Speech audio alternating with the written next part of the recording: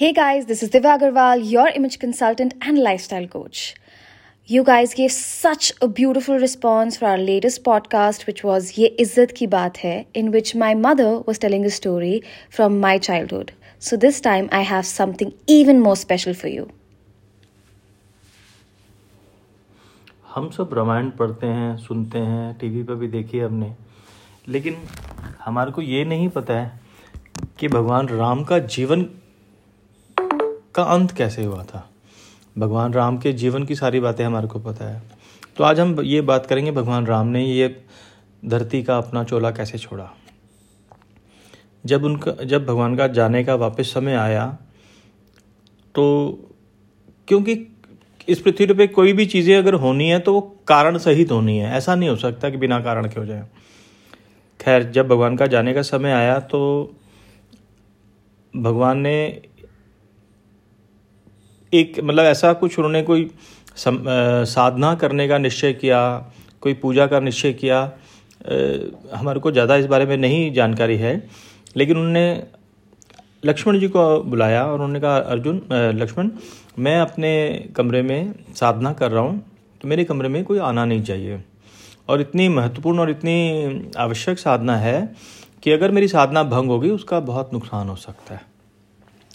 लक्ष्मण जी ने कहा, कोई नहीं आएगा, और अगर कोई आएगा तो मैं अपना जीवन त्याग दूंगा।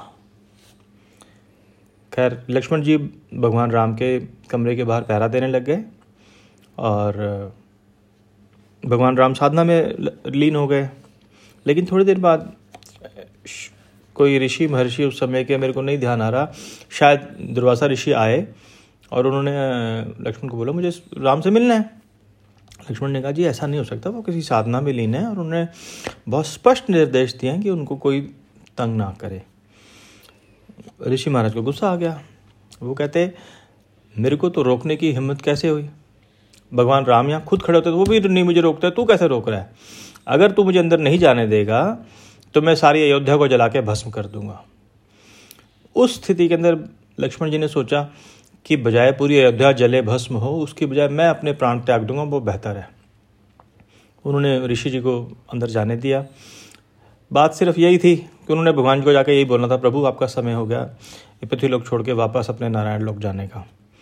भगवान ने कहा, हाँ ठीक है, लेकिन साथ में उन्होंने ये तो बोल दिया, कहते महाराज आप तो जाने को तैयार हो, लेकिन आपको ले जाने की हिम्मत धर्मराज में अभी नहीं है, क्योंकि द्वार के बाहर भगवान श्री हनुमान पहरा दे रहे हैं। भगवान ने, कोई बात नहीं, उसका मैं हल निकाल लूँगा। In the mean time Lakshman ji क्योंकि अपने प्रतिज्ञा भंग कर चुके थे, तो उन्होंने गए, भगवान राम से आज्ञा ली। और क्योंकि लक्ष्मण जी भगवान शेषनाग के अनंत के अवतार थे, तो उन्होंने ऑब्वियसली भगवान राम से पहले जाके उनके स्वागत की तैयारी करनी थी। वो चले, सरयू माता को प्रणाम किया और सरयू के जल में प्रवेश करके और वापस नहीं आए, उन्होंने वहीं जल समाधि ले ली। उसके बाद भगवान राम का समय हो गया, धर्मराज जी आए। जब धर्मराज जी आए तो उस समय भगवान राम ने आज्ञा दी हनुमान जी को, हनुमान जी कृपा करके इधर आइए, मेरी एक अंगूठी जो है ये कमरे के एक दरार के अंदर घुस गई है, जरा उसको निकाल लाइए। हनुमान जी को असिद्धियों के अधिकारी थे, उन्होंने सूक्ष्म रूप धारण किया और दरार के अंदर घुस गए। लेकिन दरार में घुसने के बाद उनको ये पता चला कि ये दरार नहीं है, ये तो अनंत सुरंग है जो जाते ही जा रही है नीचे तक। तो भगवान कौन सा रोकने वाले थे, वो भी चलते गए। उसके पीछे जाते जाते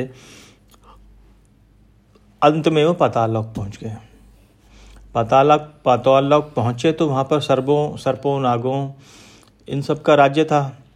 तो वहाँ सर्प उनको मिले, तो वो उन्हें अपने राजा के पास ले गए थे, नागराज वासुकी के पास। वासुकी जी जब उन्होंने देखा तो मुस्कुराए, कह रहे, आ गए हनुमान? कह रहे, भगवान प्रभु आप मुस्कुराए क्यों? कहते, इसका मतलब प्रभु के वापस जाने का समय हो गया। हनुमान जी आश्चर्य, कहते ऐसा क्यों? कहते आओ।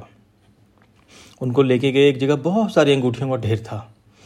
तो नागराज वासुकी ने कहा, हनुमान जी आप इसमें से कोई अंगूठी उठा लो, जो भी आपको चाहिए। तो उन्होंने देखा, एक अंगूठी को देखा, उस पर राम लिखा था, उठा के चल पड़े। फिर देखा, उन्होंने कहा और भी कई सारे, उसको देखता हूँ क्या है।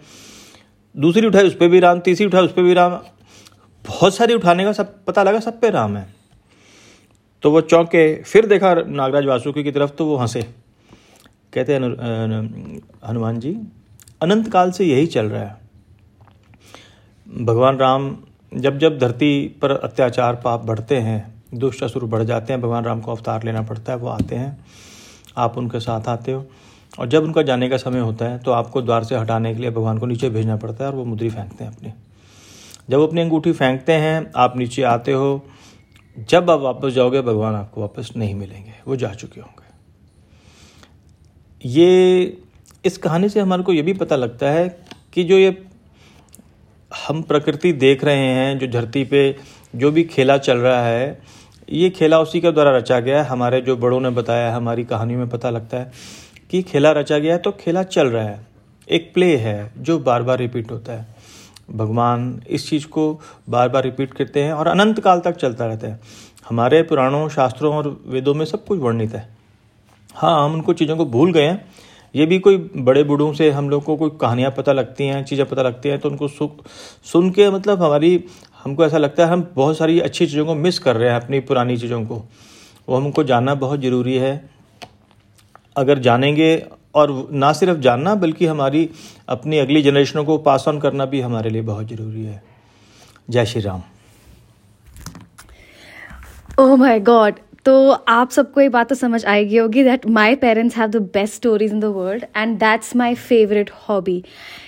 हर बार आप जैसे मेरे सारे क्लाइंट्स मुझसे पूछते हैं कि दिव्या आपकी फेवरेट हॉबी क्या है, and I always end up telling you it's reading.